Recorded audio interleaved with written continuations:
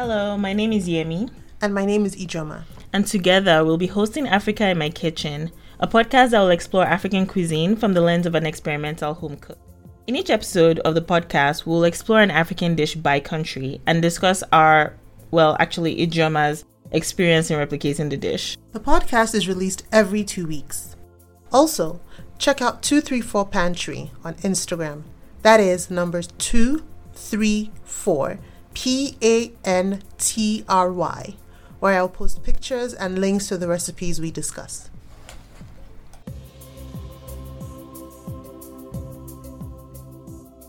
Welcome to another episode of Africa in My Kitchen. It's Yemi here. And I'm Ijoma here.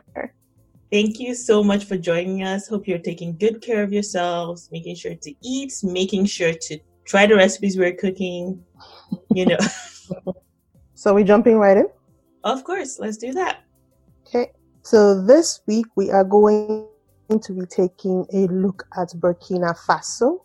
That is a country in West Africa.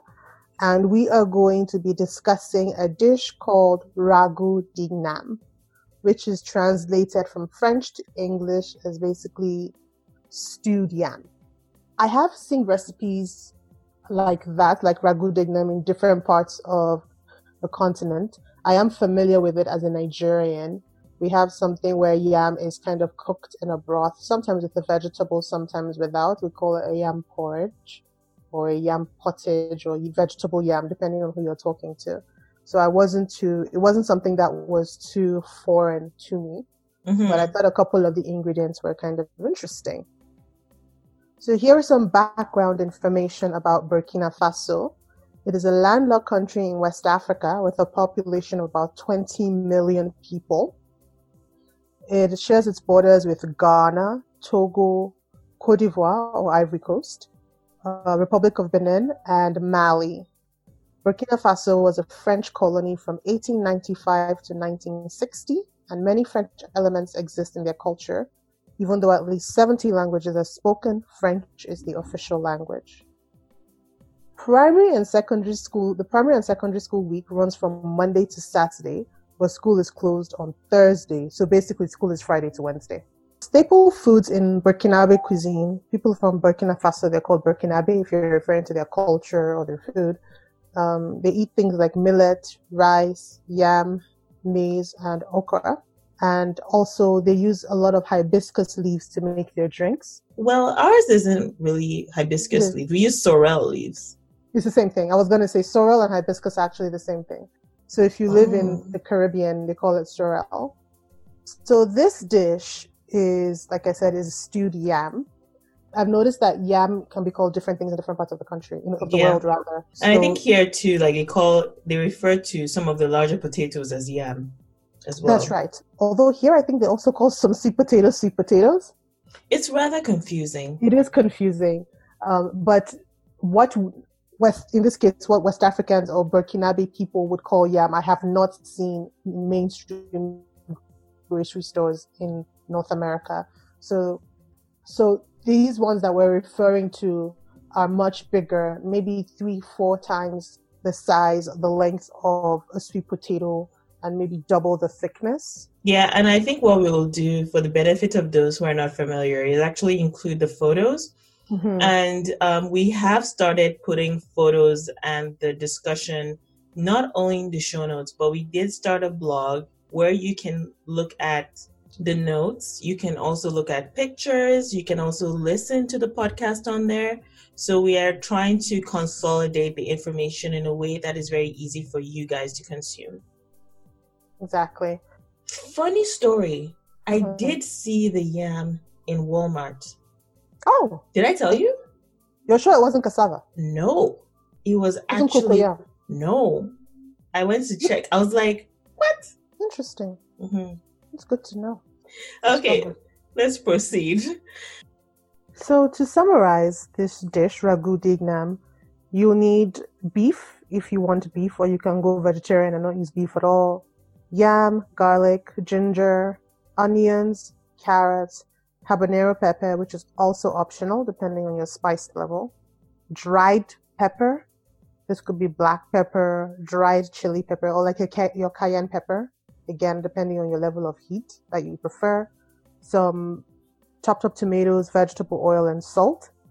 Steam or boil the beef with some garlic, ginger, onions, salt to taste.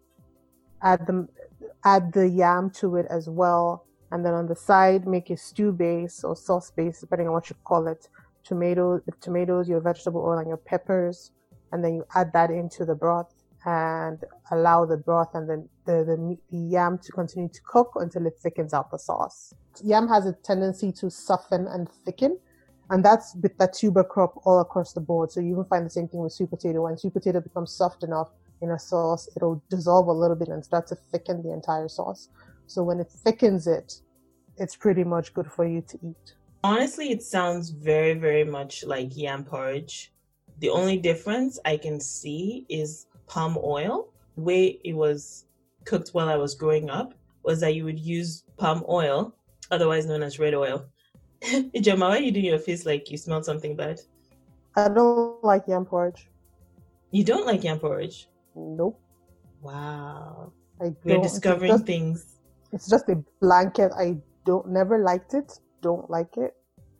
Oh my God. Especially when you use like the palm oil. That's the part I don't like. Really? Yeah. I think that's the reason why, because I loved this dish that we made. Mm-hmm. And that was the key thing that I could find that was missing, was that I used regular oil to make this stew, and it didn't have that. There's just something about yam porridge. I can eat the vegetable yam, which is a different variation. You cook the yam, in the sauce, and then you add chopped up vegetables. Mm-hmm. But once I see that yellow, reddish, orange yam porridge with the thick cover, I can't. I don't know how you've been eating your yam porridge, but you've been doing it wrong, girl. Fine, I'm eating the wrong yam porridge, but because I think one thing too that puts me off is like a lot of people, and I know we're digressing a little bit, but the dishes are quite similar. The only difference really is the oil and the use of carrots in this one. But with what I found in at least the ones that have been made for me that I didn't like is that people essentially bathe and soak the entire dish in the oil. You don't need that much.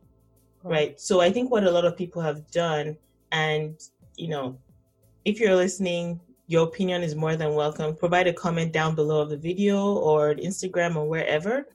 I find that when you use too much oil, it just seems greasy. So it gives this there's this texture that I personally don't like. Oh, so is it like that chalky? Like there's this chalky kind of feeling. You can probably still smell like the oil didn't cook well enough. Exactly. So I know what at least my mom grew up doing is you'd use a little bit of a stew base, but just a little bit. You use a mix of stew base, but you fry the stew base in the red palm oil, and so that it's cooked together. Right, so that's kind of the difference. But I found people that just put the yam and put the oil and just like it doesn't feel like it jams correctly together.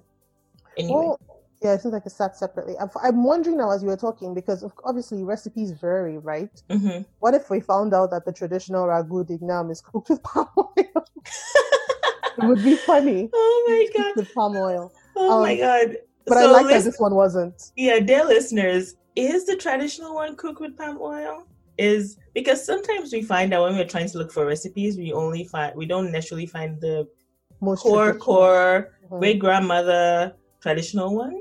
But if you're familiar with it to that extent, can you let us know if it's actually cooked with palm oil? That would actually be funny. If it's not cooked with palm oil, please don't. If it's cooked with palm oil, please don't tell us. I don't want to know. Tell me. Don't tell Ijoma. Tell me. Me, I want to know because I want to know. I was happy. Ijoma, let her live in the blissful ignorance.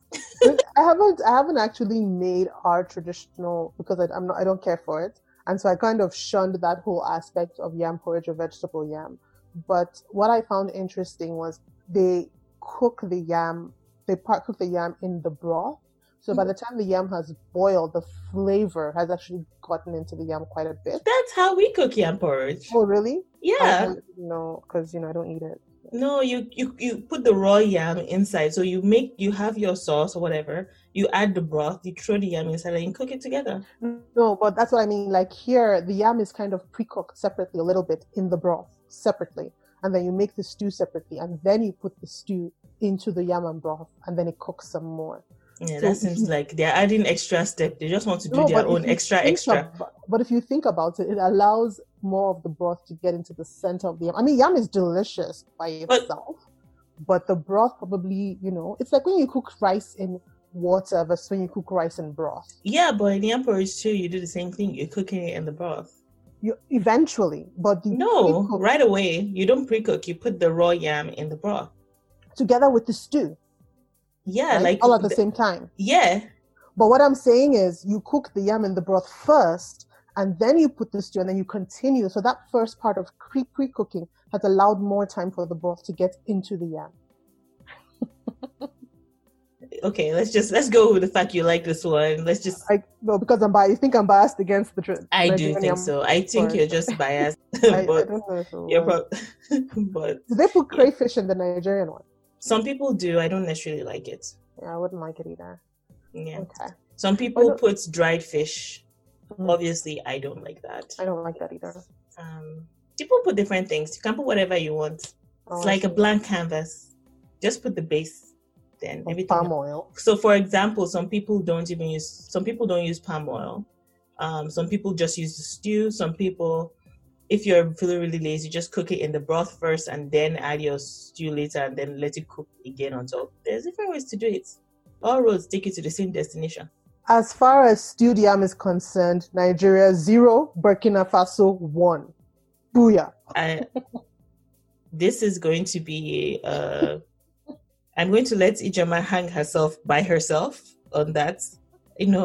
I'm on the other side. I'll be with wherever the crowd is and just let Burkina people come to my defense. Yeah, that's all I'm just saying that Burkina Faso has a population of 20 million. Nigeria has a population of way more. So if our people are supposed to attack you, I don't think you're coming out on top. So I'm going to be an objective taster here. But I on a more serious note, it was quite a nice dish. It was using ingredients I was familiar with. I like the touch of carrot. It added a little bit of sweetness. There's something I like about when you allow a stew to cook well with other elements like a carb, like the yam. It brings a certain roundness. The acidity is gone because you cooked out the stew. But then the nature of the yam kind of rounds the taste out. So it all like came together. The other good thing is like when you bite into it, I found that there were different depths to the flavor, which I really liked. I don't know if you encounter that with a dish when you try something and you first taste something and then you go into the dish and you continue to taste like a different level of something. I like that a lot about the dish. It does sound like it's, and what I really like is at least with this one, I think this is the only one I really seen where you can just like add habanero peppers to your as one of the ingredients. So I was quite pleased indeed. I mean, you can start to play with levels of spiciness. Another one that I found that you could make as spicy as you want, I thought, was just going back a few weeks, was shakshuka. That was you can make that a fairly spicy dish as well. Yeah. Okay. And just a reminder too, here we don't necessarily want to teach you how to make the dish. At least that's the vision. Mm-hmm. We just want to make you aware that it exists. We provide the links and we discuss experiences with it, but we're by no means professional cook. I know I'm by no means a professional cook. Again, it's just to broaden your horizon, not necessarily be a cooking show where we actually teach you how to cut onions and put it in water. Exactly. And honestly, even if you are not a cook, I think the aim of this is just to, again, tell you about what's out there, familiarize you with names. So let's say you traveled and you went somewhere and you saw the dish, or you remember the dish and do you have this available that I heard about? And for instance, we talked about yams and how yams are described in different parts of the world.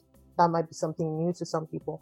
But speaking of the fact that what we're trying to do is link you up to where you can find recipes for the dish, I want to give a shout out to Afrotourism. That's the website that I got the recipe from that I used.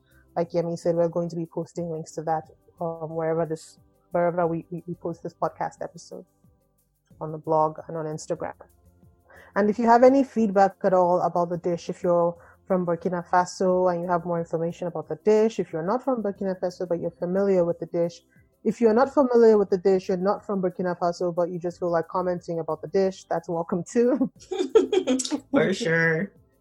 Okay, that is it for this week. So thank you again for listening to us.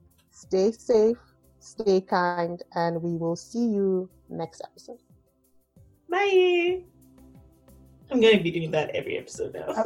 I think that's going to be like my thing. Bye.